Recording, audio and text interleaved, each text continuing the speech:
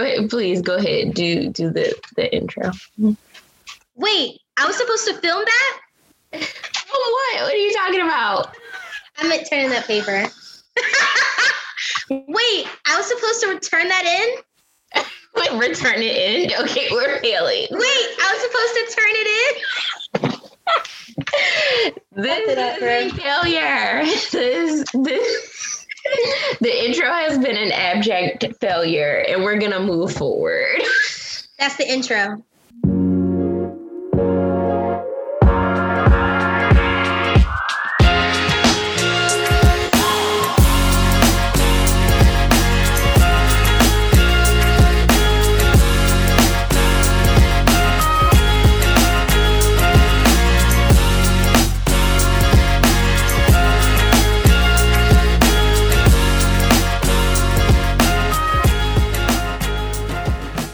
Hey, Tranisha. Hi, Brianna. How are you doing? Good. I'm not eating today. You know, because I always eat during our recording. Oh, yes. I thought you meant like you hadn't gone the whole day. Like, I thought you meant you went the whole day without eating. And I'm like, why are you not eating? But no, you are not eating on this call. Imagine that. You're welcome. So I'll be leading today with the news edition. Basically, I've been kind of keeping up with like Matt Gaetz scandal. Are you a little bit familiar with it? Yeah, I've been reading the headlines. I haven't gotten too deep, but basically the gist that I got is that he's a creep. So you're going to elaborate. Okay, so yes, he is. So I think it's really, first of all, I just want to point out, I stopped watching CNN because I wanted to get more objectivity. But then I started watching MSNBC and they're still clowning this man. The way they call him a fake Trump, the way they call it, they're like, yeah, allegedly, wink, wink, like, he didn't do these things. But I don't know, this evidence is really adding up. Like, the way they talk about him, it's like they're trying to be objective, but they just can't help but to clown this man because he's ridiculous. First of all, why would you pay? Okay, let me just give a quick wrap up. So basically, him and his friend Joel Green, who was like a tax collector or whatever in Florida, they were really close. They were giving each other like money and jobs and stuff. And I guess it came out that he was giving his friend Joel money for getting young girls for him, allegedly. And the reason why this came out is because Joel, he got founded out for falsely accusing a competitor for his office that they were both running for because he was running for re-election, falsely accusing a competitor of being a pedophile just for it to come out that he was the pedophile. Imagine allegedly. That. Like, allegedly. And then not using campaign finances correctly, intimidating other legislators. Like he left a really creepy phone call, a really creepy voicemail between him and Gaetz. Left a creepy voicemail to this other woman from Tallahassee. She's a legislator. I don't know. They were just complimenting her on her assets. It was really weird. I don't even know how to describe the call other than just creepy because I heard the voicemail. Yeah, they're creeps. And then Matt Gaetz, I guess, you know, he was paying these girls with Cash App. He was using Cash App and Venmo, which is an easy way to track stuff. And he was flying them out so that way they could go to allegedly to sex parties. Wasn't asking for IDs, you know, really creepy stuff. And now him and his defense are just trying to play it off as, we never said he was perfect. These women were all at least 18. He was just having some fun. What? Ew. Like, he's so gross. This whole situation is completely gross. Like the biggest Trump supporter in the Republican Party. That's why they keep calling him like Trump. I mean, he just has trash written all over him. Like, he has like not one redeemable quality. Like, there's nothing about you that's remotely likable, remotely useful to society. And literally what's crazy is that he comes from money. His dad is the president of, what was it, the Speakers or something? I don't remember. His dad has a political position as well that's higher than his and has been in that position for decades and has a lot of money. They have a lot of family wealth. I think his dad used to be a pharmaceutical rep or something related to that. So they have a lot of wealth. to pay for lawyers and stuff. So he will. I'm pretty sure he's not going to jail. The one thing that I've noticed is that like his defense of himself, or for himself rather, is just, this is all fake news. You know what I mean? Like these, it's a conspiracy, right? And they're all at least 18, allegedly. He's just like in complete denial. He just feels like, or not denial, he's in full gaslighting mode. If I just say it's fake news enough, maybe it'll go away. Maybe, man. Well, he looks like somebody's foot. He does. He looks like, he just looks like a thumb with a drawn on face, and it's all scrunched up together. It's gross. So aside from that, Georgia, I don't know if we talked about this last time about Georgia passing that new bill with all those voter restrictions and how it's racist. Well, the saga continues because now in Arizona, they're doing this recount. Even though they've already certified this election long ago, there's this place, I don't know, it's like an online group that was being run by this guy. I forgot his name, but he was also a huge proponent of the QAnon conspiracy. And he's now getting taxpayer dollars to recount the votes. And they're not letting any reporters in to observe it. So the only way you can do that is that you have to volunteer as an official observer, whereas your job is just to make sure people are counting the votes, but they receive no training on how to do that, on what it looks like. And then this one reporter, she was able to get in as a voluntary observer because they weren't letting any other press in. And she noticed that all the people that are doing the recounts, who, by the way, has been described by the guy as being, they're all vets, people of military and police service, people you could trust. And I was like, okay, I need more information about these people, but okay. She noticed that they were all using blue pens, which is illegal in Arizona to recount votes with. You have to use a red pen. So when she leaked that, first of all, they told her that she's not allowed to post any more updates while she's doing observing, because she was going back and forth between the room and to her locker outside of the room to like get her phone up locker to post updates. They told her that she's not allowed to post any more updates. And then she said they changed it to green and red pens now instead of just blue pens. But like, I think that's real suspicious, right? It's all real suspicious. Like, first of all, why are we even talking about this? Like, why is this a thing? Like, why are they using taxpayer dollars?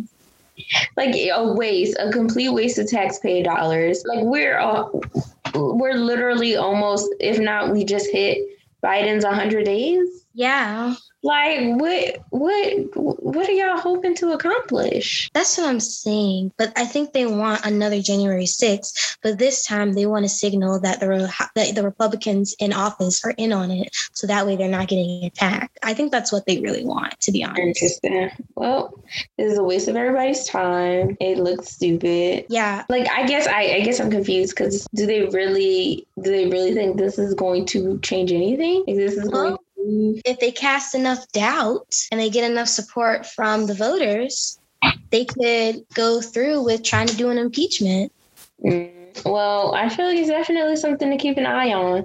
Definitely something to pay attention to, because you never know what'll come of it. It all sounds very nonsensical to me.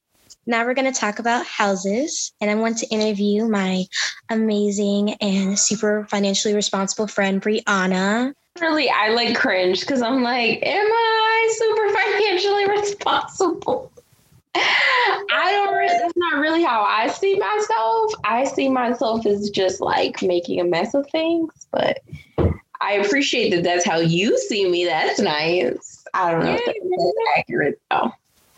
I mean, compared to me, yes. I wouldn't want to mislead the people, the good listeners. Okay, so my first question was, what was it that finally made you decide you wanted to buy a house?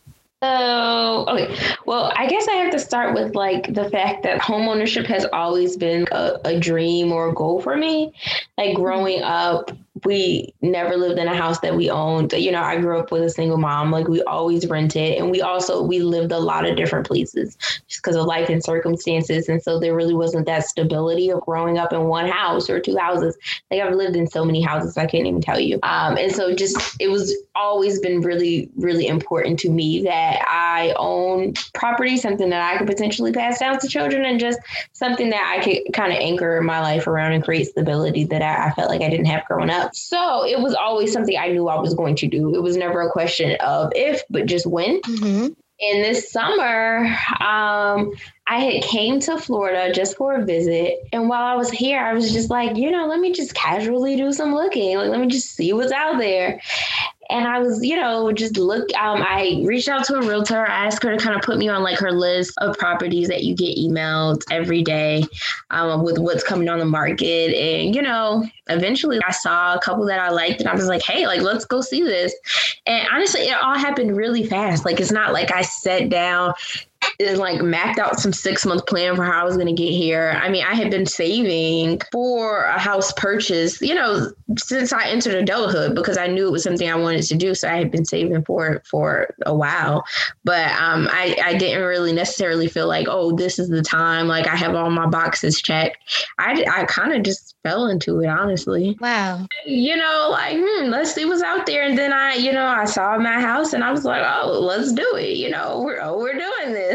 I think that's the best way for things to happen, though, when it happens organically like that, where it's just like, okay, I think, this is it. This is the moment. You just kind of feel it. You feel it's right. So I guess my next question is, what were you looking for in a home? I wanted something that was affordable. I did not want to be house poor. I wanted something that was low maintenance. Like there was no way, shape or form I was going to be out mowing a lawn on the weekends, right. So like I wanted something that was a little bit lower maintenance. And I just wanted something, in a area that I felt comfortable in. So I didn't really have like a very specific list. I feel like when you watch like those like crazy like house hunting shows, like people always have the craziest qualifications and they're all super specific. Like this has to look like this and this has to have this. And I really didn't have any of that. It was just like location was kind of important. I wanted to be like centrally located in Tampa so where I could get to everything kind of easily. And I wanted the house to be affordable. Like I wanted it to make sense for my budget, and I wanted to pay less in a mortgage than what I would pay if I was renting something comparable. So that was really it. Well, I think just what you have to go off of is pretty good for narrowing down your search, though, because you didn't want anything with like huge yards. So land, getting land wasn't a big priority for you. And I know for some people, like my parents, getting land was such a priority. Like they like our house now, but they wish they had a little bit more land. You know? And that's all good until like you got to go out and cut that bad boy. Yeah, I'm not cutting anything. I'm with you there. I'm not cutting anything. I'm not even hiring. I mean, I might hire a lawn service, but once in a while. And then and another thing too is that like Tampa is such a competitive market, and there is not as much inventory. So I feel like there isn't, especially when you're in a certain price point, there isn't a lot of rooms to be incredibly picky, you know what I mean? And also, if you want to be in the city of Tampa, like getting a whole bunch of land really isn't like it's not feasible thing anyway. Yeah, because you're in the city, so. Exactly. But so I feel like it also, there really isn't space in this particular market to be super picky as well, because like the inventory just is the inventory, you know what I mean? That's very true. That is very true. So I guess, after you realize what it is that you're looking for a home and you kind of made that decision for yourself, how scary was it to start the financing process? It wasn't scary to start the financing process. It was scary just to kind of pull the trigger in general, because like me, I'm one of those people, like my personality is always like, okay, what is every possible scenario? You know what I mean? What can go wrong? You're always thinking about what could potentially go wrong. You know what I mean? Mm-hmm. And I will say that I did not have the smoothest process at all. And so sort of everything that I was scared might go wrong kind of did go wrong. So I feel like I was right to be worried. But I mean, I went into this process feeling fairly confident in my knowledge of like the process and how it works and just, everything. And I still kind of made so many mistakes. And so I think that it's scary because you're always thinking about like what can go wrong. And for me, like a lot actually ended up kind of going wrong. Yeah, that is scary, especially because it's something permanent once you make the purchase. Yeah, but what made me pull the trigger, even though I did have like some trepidation, was really just kind of like, well, what can go wrong that I cannot, that can't be fixed, that can't be course corrected. You know what I mean? And I feel like anytime you're going to do something big, like there is inherently a bit of risk involved. You know what I mean? And so I had to decide whether or not I was really willing to take the risk. And I did, you know. Well, I'm glad you did, because I like your home. It looks nice. Thank you. Listen, it took a while to get to this point. So funny thing is that, like, I just did a really poor job picking my team, my like house buying team. And I feel like that's one of the biggest mistakes I made, is that you really need to vet these people incredibly well. And I felt like, because I feel like above average knowledge of like the real estate, the home buying process, that I didn't have to be as picky with my team, because I could, you know, I had what I felt like was enough knowledge to make it work. And that was a big, big, big mistake. My real estate agent, she was terrible. My home inspector was terrible. I'm still like in a legal like situation with my home inspector now. The home buyers were terrible. Like the people I bought the house from, like just everybody involved, like my title company, my finances, like literally every single person involved in the process just dropped the ball at some point. And I was like, it was a very stressful process. Like I was constantly running behind people trying to pick up the slack. And it's like, that should not be the case. Like these people are getting paid to service you. And that's why it's important that you vet them and you interview them like you are interviewing somebody for a job, because this is a very big purchase. And you want to make sure that they're, you know, crossing their T's and dotting their I's, and that they're not like leaving you to pick up, you know, the mess. So I feel like that was one of the biggest mistakes that I made. True. Well, I mean, still though, it still worked out because you were prepared and you went in with that prepared mindset. But yes, it should be something that you do a little bit more research on. Like now I know what to look out for, because I didn't even realize so many people were involved. I just thought, go to the bank, talk to real estate agent, bam, bam, boom, get a house. That's it. Like, yeah, it's like there's so many people, and you have to do your due diligence on each single like aspect. You know, all of the people who you can control, which is a lot. You know what I mean? You need to be very careful in picking. Look at the reviews. Try to get personal referrals where you can. You know, so like if you had a friend who bought a house and they had a really good experience, then go with their realtor. You know what I mean? Because you have that case study of it going really well. But yeah, so I think that that's really important, because the people involved are going to help you, or who are going to help you make it to closing smoothly and, you know, make or break the experience for you. But I mean, you know, despite all of the hurdles, I don't regret my purchase whatsoever. It's been really enjoyable to live in the house. And also too, I still feel really good about it because I'm paying significantly less, you know, for the amount of space that I have than I would if I was renting something comparable. And that for me was like the biggest pro or the biggest upside to buying a house. Yeah, I do think that is a big thing, is knowing that once you get that mortgage, the mortgage is always cheaper than the rent, and you don't have to worry about the mortgage increasing over time. Well, like that's one thing. It's not always cheaper than the rent, because, you know, it depends on what level of, you know, what your price point is for the house. You know what I mean? Because like I have a friend, for example, who lives in New Tampa, and like her house is like twice the size of my house, and I'm pretty sure that like her mortgage is probably significant, or probably about what you would pay to rent something of that size, you know what I mean? Or if not more. So I don't think it's always necessary. I think it depends on, you know, if you're paying attention to the price point and thinking about like what you could get. Cause like I have 3 bedrooms in my house. And so I'm like, okay, well, how much does a 3-bedroom apartment go for? You know, how much does it cost to rent a 3-bedroom house on the market? Okay, well, I'm coming in below that. But I think that you can definitely exceed those rental numbers if you're not careful, especially if you want something more like luxury, or you want a house that has a bunch of high-end finishes.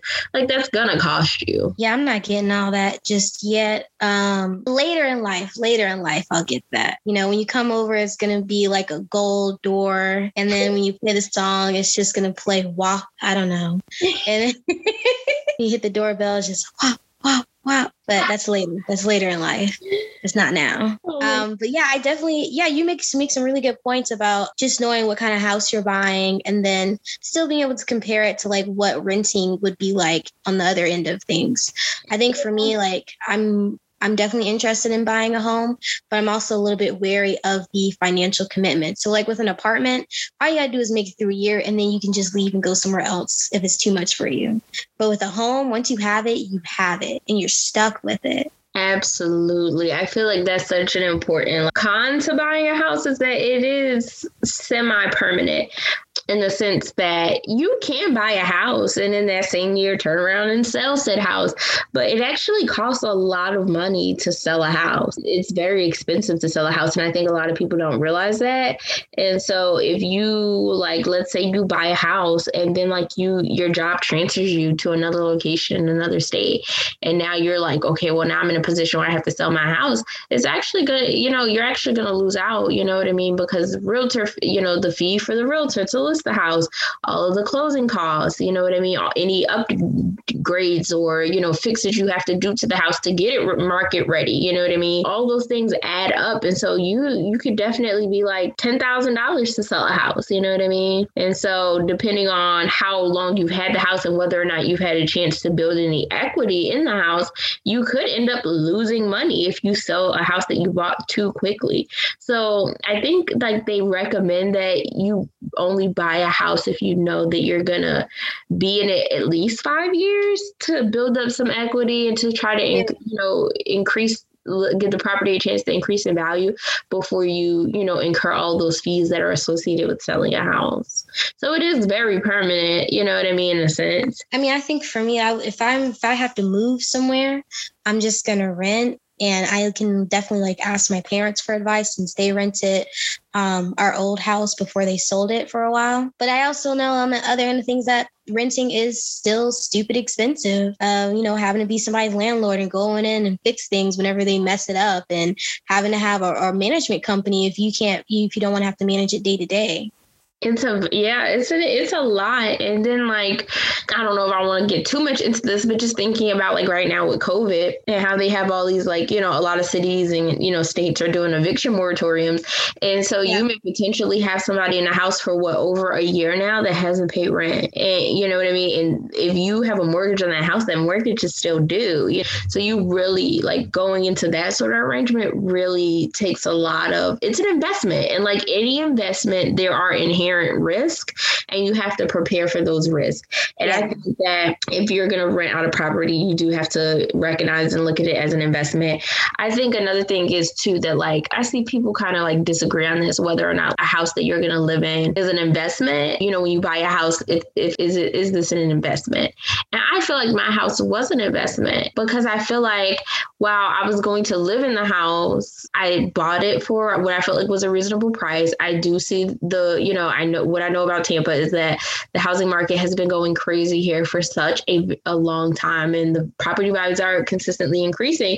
So I see the value of my home going up and I look at my home as an investment, but I do see like some like finance people or people in the financial community saying that like buying a home isn't necessarily an investment. I wouldn't believe those people because, I feel like there's a lot of cap going on in especially Twitter finance, a lot of BS-ery. I don't believe those people. The reason people say that it's not an investment is because a house costs money. You have to maintain it. You know what I mean? You have to consistently put work into it. And at the end of the day, just because you buy a house doesn't necessarily mean that you're going to profit or like it does. There's no guarantee your house is going to literally any investment. That's any investment you make. Technically, owning your own business is making an investment in your future, but there's no guarantee that you're going to profit off of it long term. Investing in a stock is investing with the hopes of making money in the future, but that stock could plummet tomorrow and you can lose all your money. Their reasons are dumb. Right. So I think the question is, so I think it's like maybe not so much is buying a house an investment, but is it a good investment? You know what I mean? Or should you look at it like an investment? And I think that, you know, to be honest, I think that buying a home for a primary residence isn't necessarily always a good investment. But like, there's nothing wrong with that. Like, you buy a house so you can live in it and you can enjoy it and make memories in it, and it has utility for your life. That's why you do it. So, I mean, I also think investment should be expanded beyond just the monetary value, because you're investing, like you invested in your home so you could have, like you said earlier, that stability. So you could have something that you didn't have growing up. And I think that's just as important as any money you could have made off the house. That's so true. That's such an excellent point. Mm-hmm. So I know I'm spitting. I feel like we kind of like talked about some of the pros and some of the cons. Like, I think a pro for buying a house is definitely that, like, there's the opportunity for it to increase in value. So, for example, I worked with a guy and he had like purchased his house here in Tampa 5 years ago, and he had paid under 200 for it, 200,000. And then when like the market really started getting hot, like he was getting offers for like 270, and just a crazy time frame. The value of his house had increased so significantly. So if he sold, I don't know if he went through with selling his house, but if he sold, he probably would have made a nice little chunk of change. So I mean, it is definitely possible for houses to increase in value. That's why, you know, that's what you hope will happen when you buy them. And it's definitely a pro. I think a pro too is that you're building equity in something, you know, that you can leverage later on. So, you know, if you need to borrow a line of credit against your house, if you have equity in it, you can do that. That's another pro. And I think, like we talked about, a con is definitely that it's a very big and semi-permanent decision, and it does cost a lot of money to maintain and upkeep a house. You do not get to call a landlord, which sucks. Like, there's so many times like this broke, I'm like, oh my gosh, I just wish I could just call somebody to come deal with this. And it's like, yeah, I can't call somebody, but I have to call somebody and then pay somebody. You know what I mean? Like, yeah.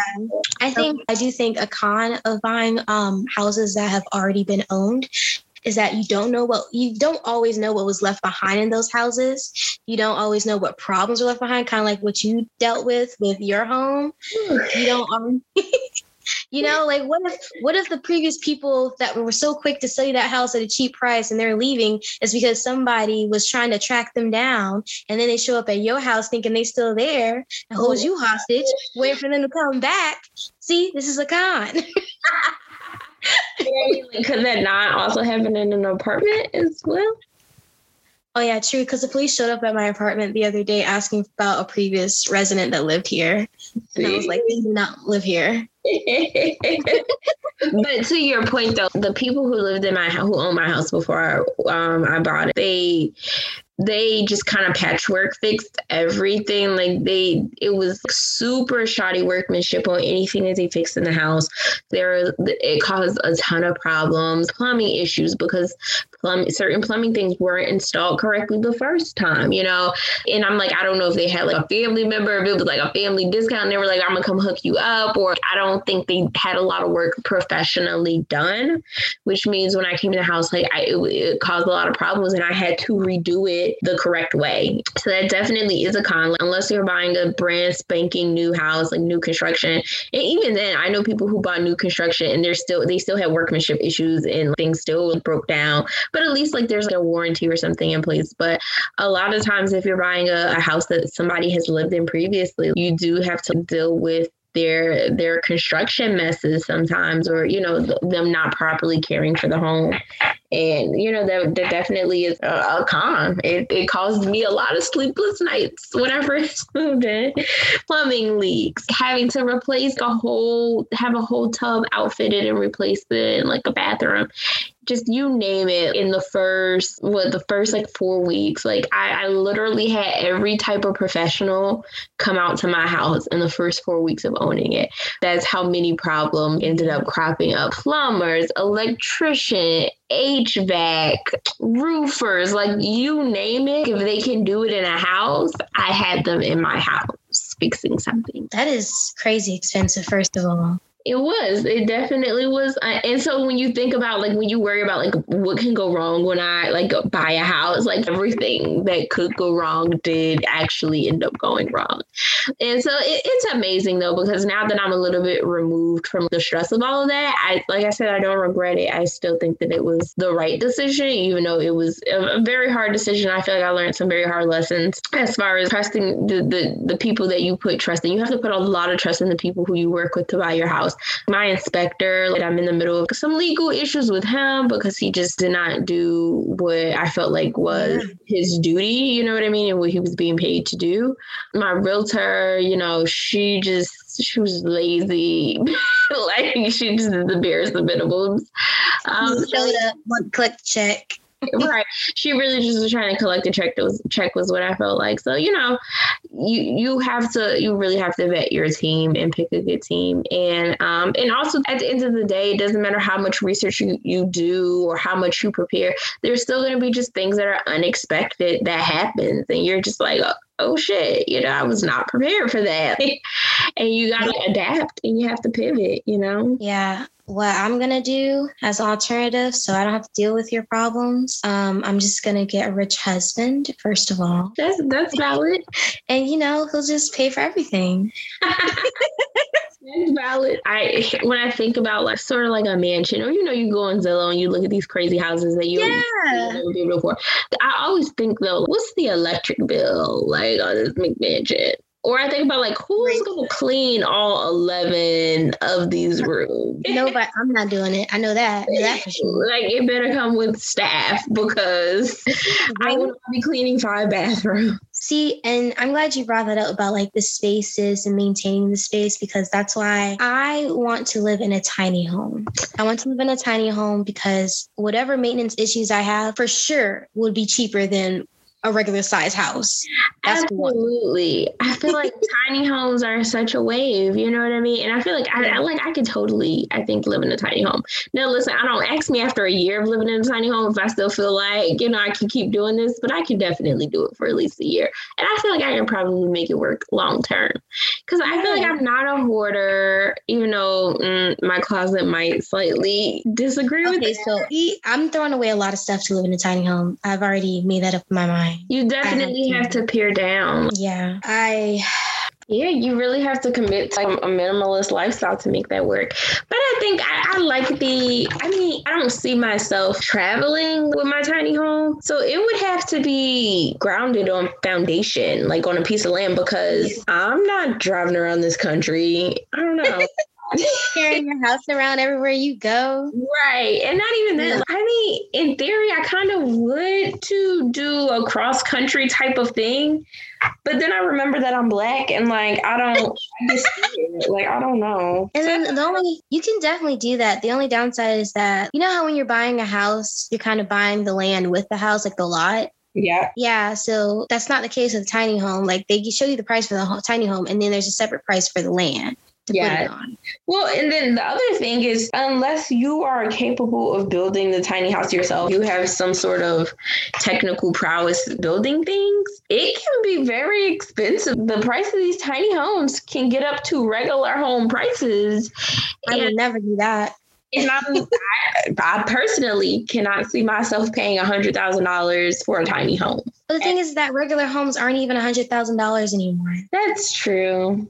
But I still just don't feel good spending $100,000 on something 2 feet. Like, why? Like, not 2 feet. If I'm doing this, it should be a deal. I should really feel like I'm getting a deal. And at $100,000, I don't necessarily feel that way. I don't want to have a mortgage on my tiny home. You know what I mean? Because I think that idea is supposed to represent this freedom. And if I have a mortgage, I could just have a regular house with a regular mortgage. Yeah. So, I mean, but even when I'm looking at tiny homes, I'm still looking at like, not necessarily strictly just tiny homes, but just smaller homes in general for my home. Because like, if I'm buying a home, I'm buying it by myself. I think it has to be something reasonable. Like, I'm not going to buy a home anticipating that I'm going to have all these kids. What if I never have kids? Man, F them kids. Like, I I need to have a home that, like, you know, like you said, building equity and keeping it long enough. I want to be able to do that.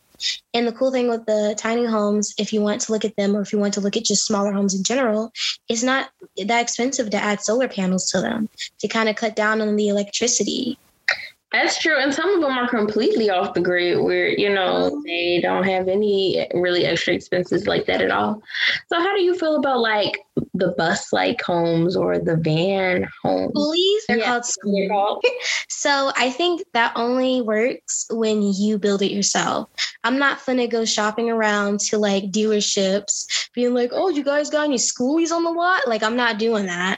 I think the best ones are the ones that people actually make themselves. So I see like these cute, you know, cottage core type couples that like, you know, they're like, oh, babe, I saw this school bus in the junkyard. And I was like, wow, so romantic. Let's live there. And then they go in and they strip down all the seats and they strip up the floors and, you know, do the rewiring the electrical stuff to make sure it's still a functional vehicle, which I don't know how they do that, but they did that. So that's the part that like boggles my mind about this is, like you said, a lot of times these vehicles are old and run down. And I'm just, I don't know, the van, bus, you know, vehicle, house idea gives me anxiety. Because it's one thing for something to break down in your house. It's another thing for your house to also be your car. And like now your car won't start. So like your house is stuck someplace undesirable. Thinking about that causes me anxiety. I think it's not even the actual idea of living in the vehicle. It's the idea of like the mechanical issues of maintaining this vehicle and driving it around places. And now if something goes wrong, like this vehicle is also my house. Or at what point does the vehicle become beyond repair? Like it's nothing left you can do. You just park it somewhere and then it's just your house. So then I have to tow my house to someplace. Yeah, I think what's so cool about the schoolies and the tiny homes trends is that it really gentrifies poverty.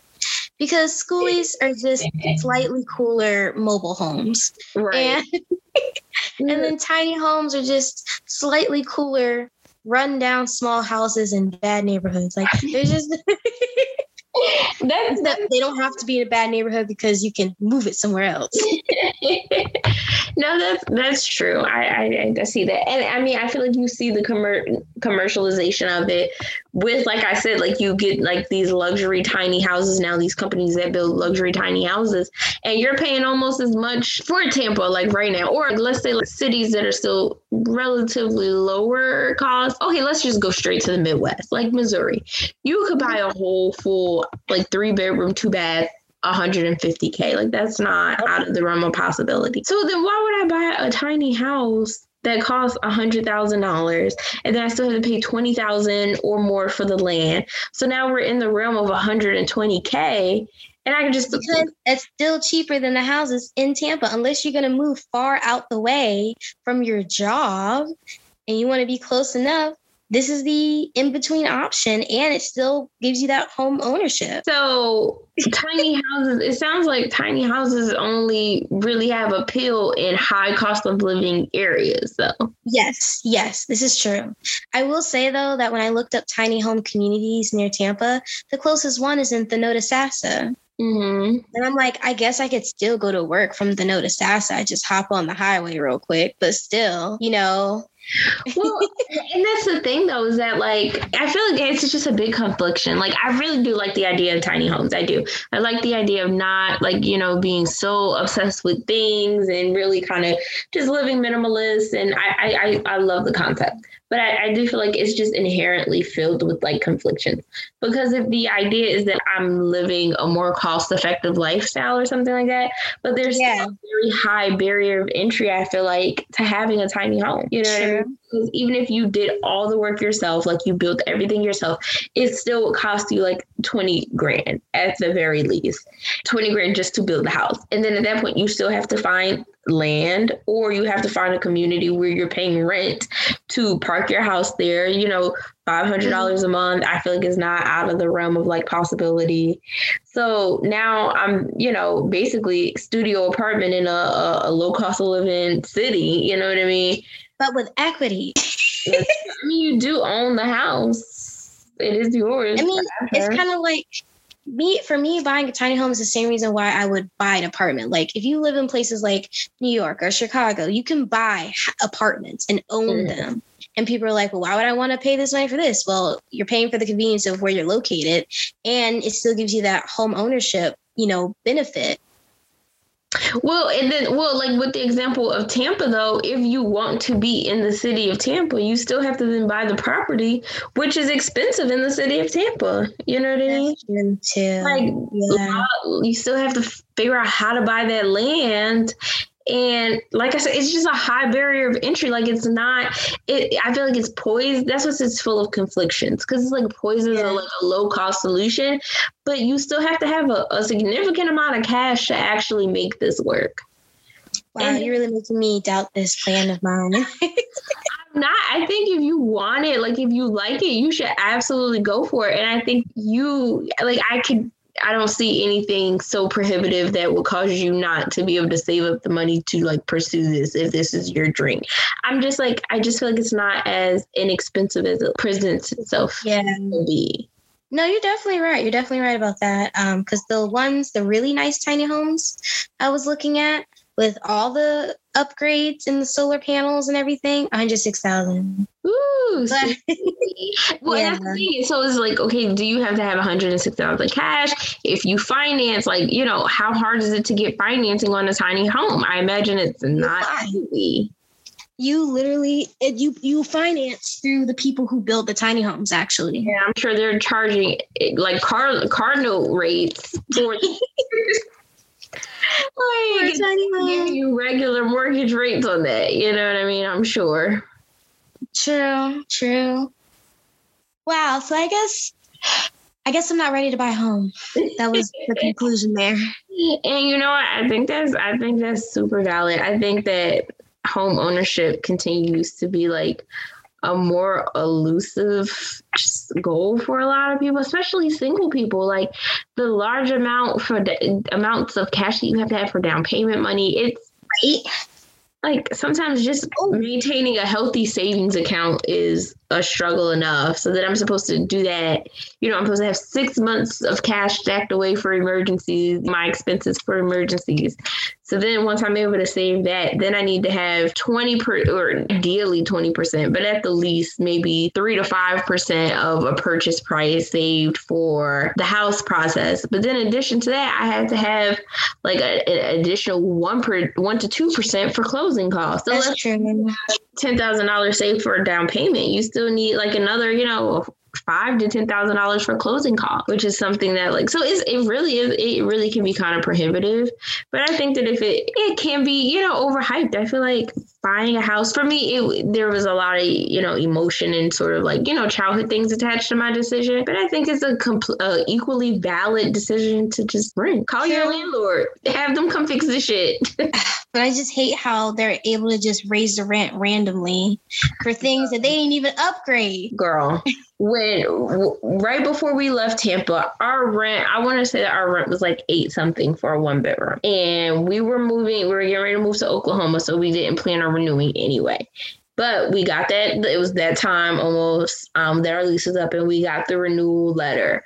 And the rent was going from like $860 to like $910. So the rent was going up like, no, it was a little bit more. I remember the rent was going up like $70, and they had made not one improvement to the property, not one improvement to the apartment. And it's like, so what exactly are you charging me more for? But Tampa was just getting more expensive. Housing was getting more scarce here. And so they could do that. And it's like, it doesn't make any sense, because like literally the renewal letter I got from my complex, so that they're trying to match market prices. For what? Nobody wants to live here. Y'all barely got people living here now. Girl, there's so many empty apartments here. I don't know why they think raising the prices is going to make it better. Well, maybe they feel like if they raise the prices, they'll be able to do like more upgrades that would attract more people. Who knows? Girl, ain't no rhyme or reason. These people just want to make a buck. They really do. Something I wanted to ask you about earlier, and I wish I did it earlier in the episode.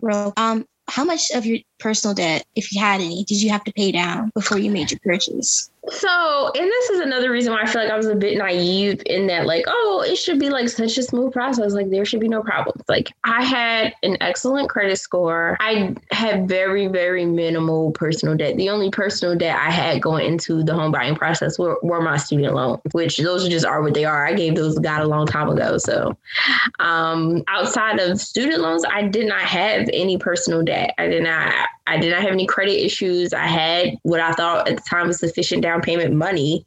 So I really just was like, oh, the financing process should be so smooth. It should not be any like complications with the financing process. Girl, even with me being an ideal candidate, I feel like there still ended up being like a crop of issues with financing. Like I said, just pick your team carefully. That's the lesson in that. That is a lesson. But I did not have to pay down any personal debt because I didn't really have any personal debt to pay down. Not even your school debt. If you didn't have school debt, did you?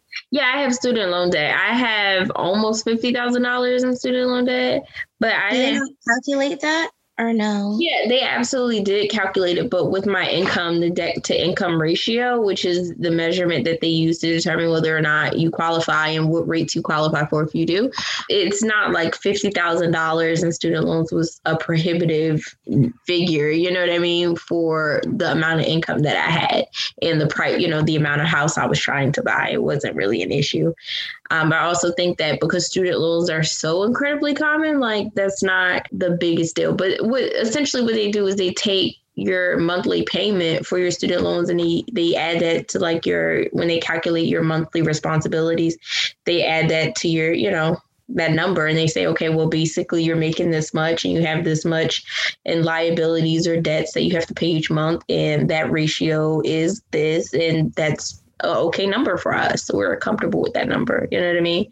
Now, with my income, let's say if I had $70,000 in student loans, it probably would have been a very different conversation that I would have had to have with them. You know what I mean? If I had $100,000 in student loans with my income, it definitely, you know, once again, would have been a very different conversation. But it's in relation to your income. No, I know what you mean. It's definitely hard because I have a lot of student loan debt, because grad school is dummy expensive. And, you know, I struggled a lot. And I'm not like, I feel like maybe this was a benefit for you. I don't know if you consider it a benefit, but like, I wish I was living with a partner to kind of cut down on my living costs. Yeah. So that way I wouldn't have had to like spend so much money on just taking care of myself while in school. It helps to have somebody to do this with, girl. Like, absolutely. Like, two is better than one in every scenario in this case, because it just, you have two incomes, you know what I mean? Yeah. It's easier. It just is, point blank period. As a single person, it's significantly harder because it's going to take you twice as long for everything, twice as long to save the down payment money, twice as long to pay off any debt, you know, versus if you have, you know, a partner to do that with and you can tag team everything, then it definitely makes it easier. 100%. Mm-hmm. But I think that as a single person, it should, you know, definitely shouldn't discourage anybody who's single if this is something that you want to do. You know what I mean? I recognize that not everybody wants to be a homeowner, like that it really isn't a thing for everybody. But if it is something you're passionate about, every obstacle or issue is overcomable. You know, a lot of cities or counties or municipalities have, a lot of them have down payment assistance programs, you know, depending on what city you're in. Sometimes they're like, you know, if it's in a not so great neighborhood, sometimes they're literally giving away these houses. Like, please take this house. You know what I mean? If you're like a teacher or in law enforcement or a veteran, you know what I mean? So there are avenues. Look, anything is possible. Anything is possible. And I think that you shouldn't be discouraged if you know, if everything doesn't look great on paper right now, because I've seen people in all kinds of scenarios buy houses, whether their credit wasn't great or they didn't have all the down payment money, or, you know what I mean? So it's just about, you know, deciding what you want and making a plan to get there. I know what you mean. Well, I am excited to ask you for advice when I start buying a home. And I think everyone else really enjoyed listening to you because you gave some great advice, you know, because you're so financially responsible, my amazing friend, Brianna. And this was a pretty good episode. Yeah, I feel like you got to stop misleading the people, though. You got to stop misleading the people. Brown doesn't know what she's doing. That's the lesson here. But yeah, no, this was a good episode. So we'll see you all in a couple weeks. See you in a couple weeks.